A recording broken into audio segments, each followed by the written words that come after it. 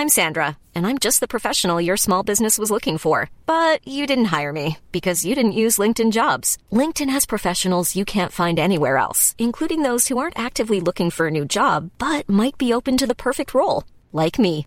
In a given month, over 70% of LinkedIn users don't visit other leading job sites. So if you're not looking on LinkedIn, you'll miss out on great candidates like Sandra. Start hiring professionals like a professional. Post your free job on linkedin.com/people today. Do you know a student getting ready to go to college? Or are you looking at going back to school yourself? The Woodward Hines Education Foundation and the Get to College program help more Mississippians get to and through college to get certificates and degrees that lead to meaningful employment. They offer free college planning advice, including hands-on FAFSA completion assistance through in-person or virtual appointments. Visit gettocollege.org to learn more.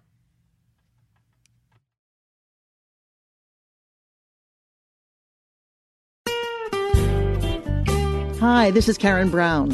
Thanks for checking out the Mississippi Edition podcast. If you like what you hear, click subscribe, hit like, or leave us a comment if your app has that feature. Then find other MPB podcasts by searching MPB Think Radio on your favorite podcasting platform. Thanks.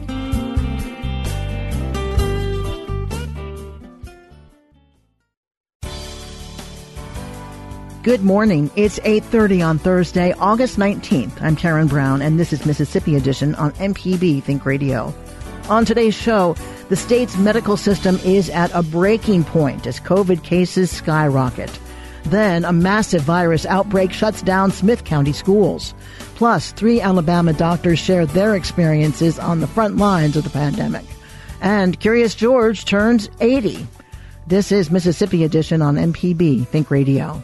We are clearly at the worst part of the pandemic that we've seen throughout, and it's continuing to worsen. We're seeing higher and higher numbers, not only of cases, but also hospitalizations, people in the intensive care unit, life support, and then, like we've seen before, sadly, additional deaths are going to follow. Without a doubt, we have surpassed our previous peaks by a substantial margin, and we plan to see that continue. That State Health Officer Dr. Thomas Dobbs speaking yesterday at a Department of Health press conference. Mississippi's dogged upward trend in COVID-related hospitalizations and ICU admissions has pushed the state's hospitals into unknown territory. Jim Craig of the Health Department says one ominous emergency measure is now on the table. Today, we issued a health officer order that permits certified paramedics, advanced emergency medical technicians, and EMTs licensed in the state of Mississippi, acting under medical direction to care for patients in a Mississippi licensed hospital emergency room or other part of the facility while not on duty with a licensed EMS agency. They'll do that within the scope of practices identified by our laws, rules, and regulations and detailed in the National EMS scope for their particular level of certification. That's going to be a real benefit and a request that we receive from a lot of hospitals to allow EMTs and medics to extend some of the services into the hospital setting. Yesterday, the state reported more than 4,000 new cases of COVID-19. We expect updated numbers later this morning. Coming up, COVID devastates a small Mississippi school district. This is Mississippi Edition on MPB Think Radio. This podcast is a local production of Mississippi Public Broadcasting and depends on the support of listeners like you. If you can, please donate today at mpbonline.org. And thanks. This is Mississippi Edition. I'm Karen Brown.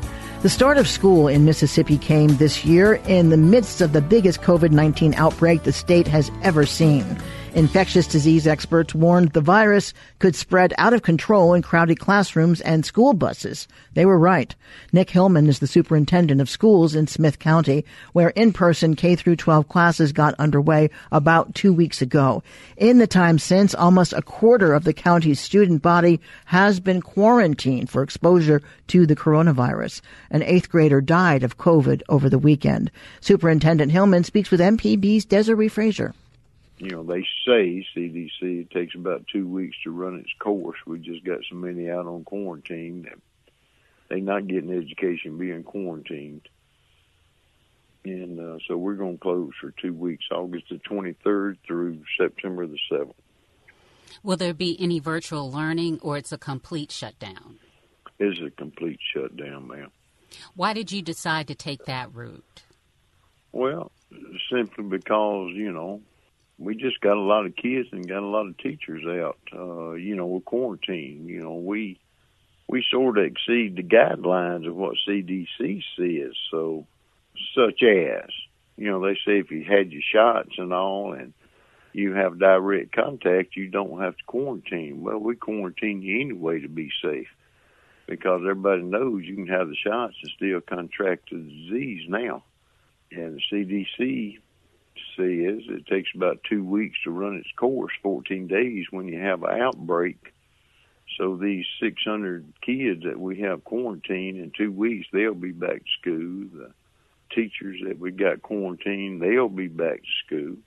And we'll start from a flat baseline, and then we can monitor the cases and monitor the quarantines. And if something starts rising again, then we'll have to go to basically plan B, and that way we'll offer virtual classes.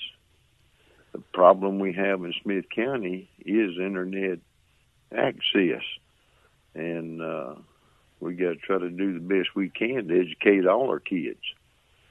When did school start? August the 6th. Was there a mask mandate then? It was optional then. Did you feel comfortable with that, like enough students would mask that it may not get to this point?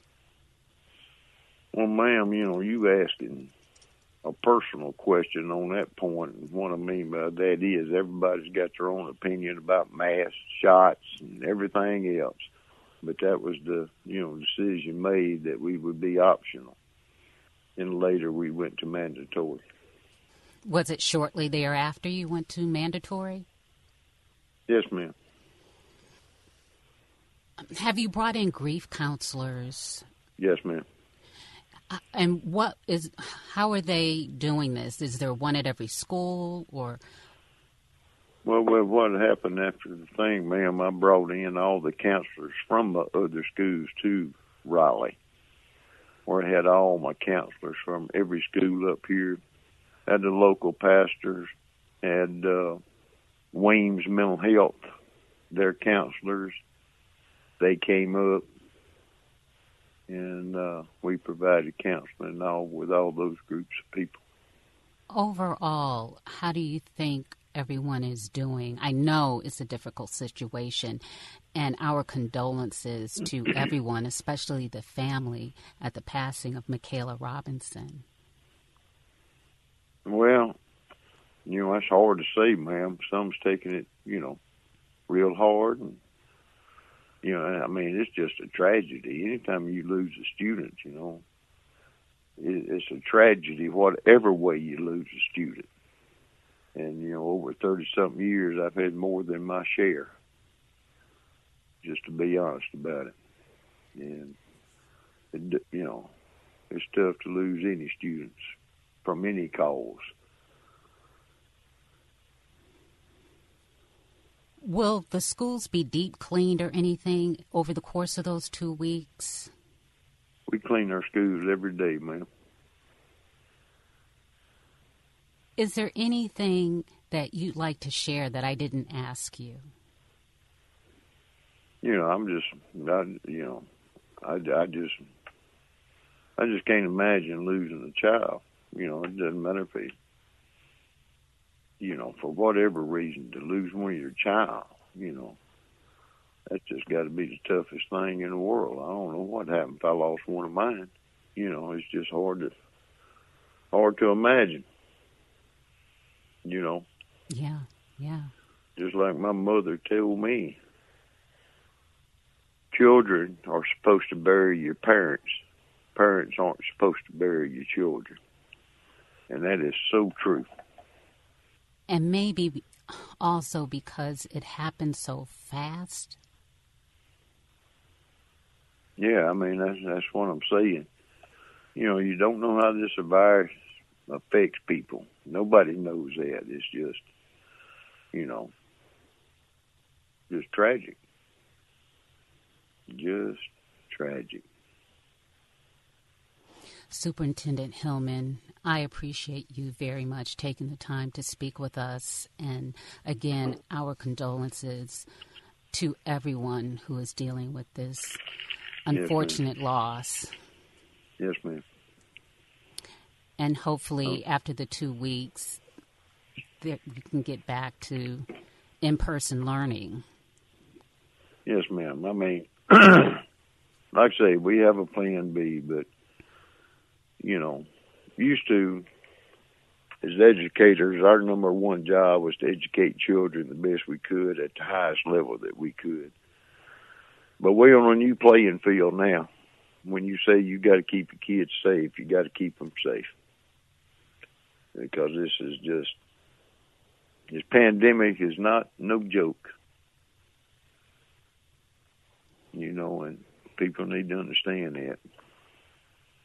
Do you think as a result of this that, and I'm just asking you this question, you may not even be able to answer it, but as a result of this, that maybe those opposed to masks might see the benefit now?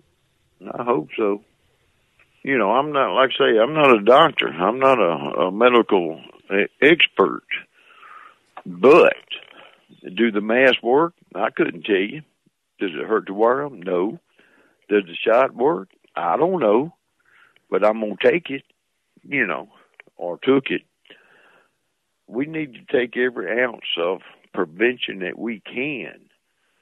As I was saying, an ounce of prevention is worth a pound of cure. And I hope folks will realize, I need to do everything I can. Smith County, this is not good. I don't know if you know this, Smith County is the second lowest vaccinated county in the state of Mississippi. That's not happy. We have a little over 20% of our people vaccinated. So 8 out of every 10 people you walk by has not been vaccinated. That's, I think, a problem. And, folks have their own feelings about vaccination, and I can't change that. But, I just hope they think a little more about it now. The number one county is Neshoba County, and they having a lot of trouble in Neshoba County. And like I say, if I could change these people's minds on getting a shot, getting vaccinated, I certainly would. But, ma'am, I really can't do nothing but plead with them on that deal. I understand. Well, I'm not going to hold you up any longer. I do appreciate your time, Yes, ma'am. And I'll be praying for the school district, praying for you, because I know that is an awesome burden that you carry. Yes, ma'am. Well, you take care. Okay. All right now. Bye-bye. All right. Bye-bye. Coming up, 3 doctors shared their experiences on the front lines of the COVID surge. This is Mississippi Edition on MPB Think Radio. Deep South Dining is the show all about the culture of Southern flavor, from fried chicken and collard greens to shrimp and grits and a glass of sweet tea. Subscribe now to the podcast using any podcast app or download our MPB Public Media app. This is Mississippi Edition on MPB Think Radio. I'm Karen Brown. Hospitals in the region are under siege by the coronavirus. Louisiana and Mississippi have exceeded their winter and summer hospitalization peaks, and Alabama is headed in the same direction.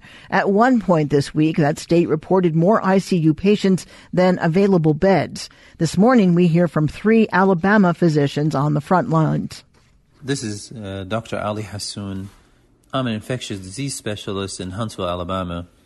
I was supposed to be off the last 2 days, but because of the surge in COVID-19, I have been working for almost 3 weeks now daily.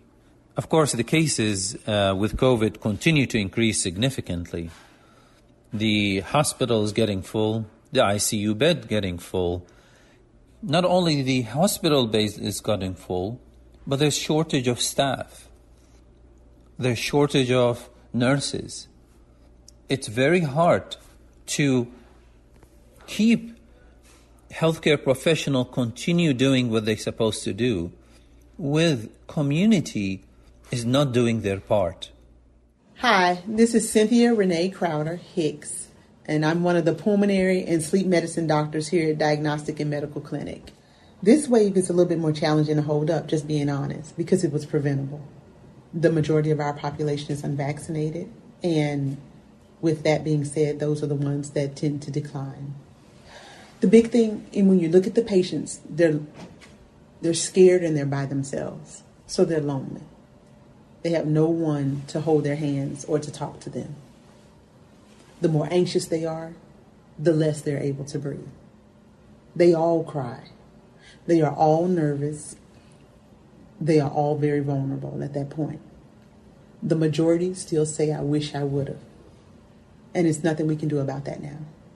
My hope is that you survive this. My name is Nancy Toffel, and I am a professor of pediatric critical care at the University of Alabama at Birmingham. I work primarily in the pediatric intensive care at Children's of Alabama, and ever since this Delta variant became so prominent, we've seen a huge increase in the number of COVID patients. The other thing that seems to be different now is children are getting much more sick with COVID. Almost all of these families have some regret about not getting vaccinated. Some had some misunderstanding about the vaccines, and myself and some of the infectious disease experts have talked with them about getting vaccinated in the future. You feel sorry for those who believe this misinformation. But at the same time, you see patient still saying there's no COVID. We don't believe there's these problems, and we're not interested in vaccination. You know, it blows my mind that we have gotten to this point. We've had to convert just regular rooms in a hospital to an ICU. Nobody feels that they're giving optimal care. We are overworked and we are frustrated. You know, I'm tired of my 47-year-olds dying.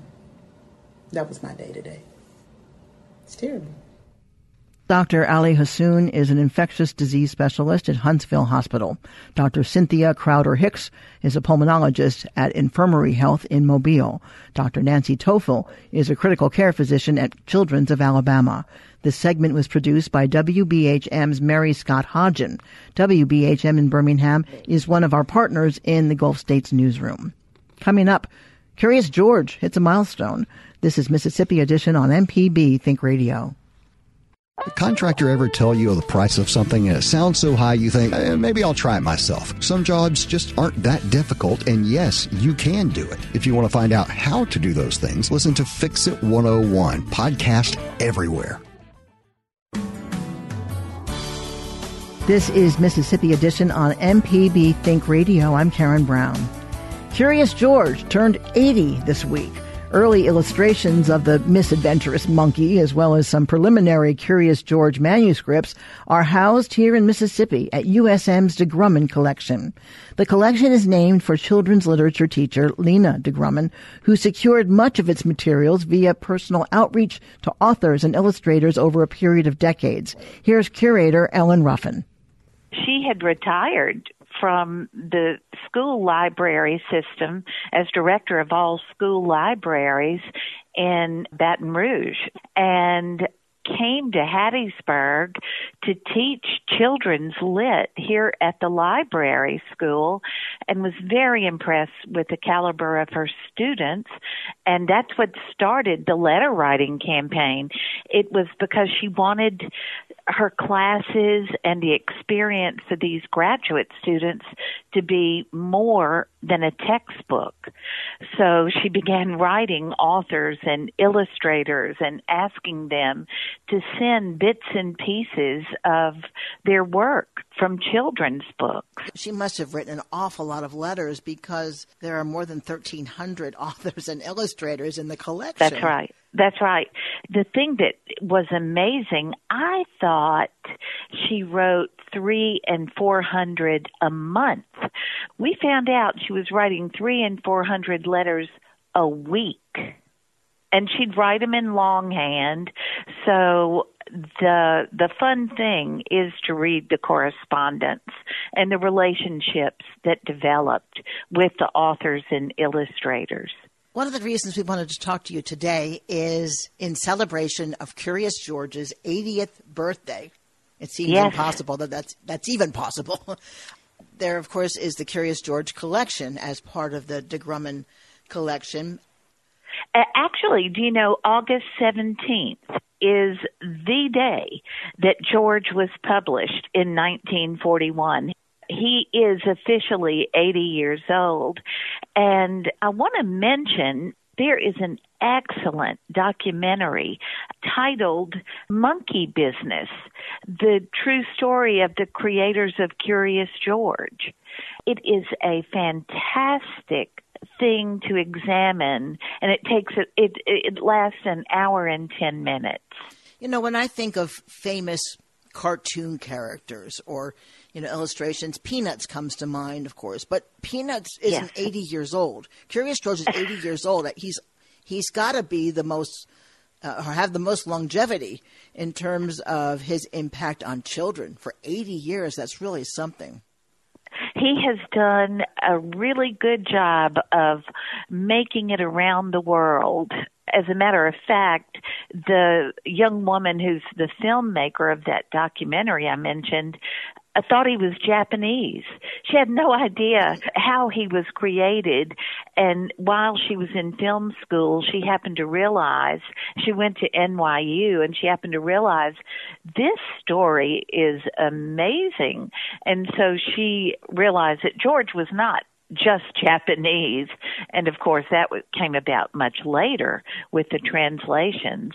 It's also interesting that he was named something else at first, and there was hesitancy to name him George because it might come across as mockery of King George. In England, he was called Zozo. Now he is George in England, but we have, speaking of the book collection, we have several copies of books about Zozo the monkey, because it really was sort of dangerous to offend the King of England at that time. And right in 1941, he was there. King George was on the throne. What do you think the biggest impact he's had on children over all these generations? Well, it's hard for me not to borrow the phrases I've heard Margaret Ray make in some of these sound bites that we have in the archive. And that is that he has ingenuity. And he gets into trouble because he's curious. He doesn't intend to get into trouble, but he's curious. And so he steps out and takes all kinds of curious adventures. And he winds up getting into a pickle, but through his ingenuity, he is able to work his way out of it. And it's not only the man with the yellow hat who comes in and helps him. George manages to find his way out of some of these difficult circumstances in which he lands. Ellen Ruffin is the curator of the de Grummond collection at the University of Southern Mississippi. Now, before we leave you, we've just received new case numbers from the Mississippi Department of Health. Their report cites 4,807 new COVID cases in the state and 21 deaths. Thanks for listening to the Mississippi Edition podcast from MPB News and MPB Think Radio. Don't forget to subscribe if you haven't already, and if your app lets you, leave a comment or review. We really do appreciate it. Remember, you can always get in touch with MPB News on Facebook and Twitter, and fresh episodes of the podcast are posted every weekday morning. I'm Karen Brown. Thanks for listening. This is Mississippi Edition from MPB Think Radio.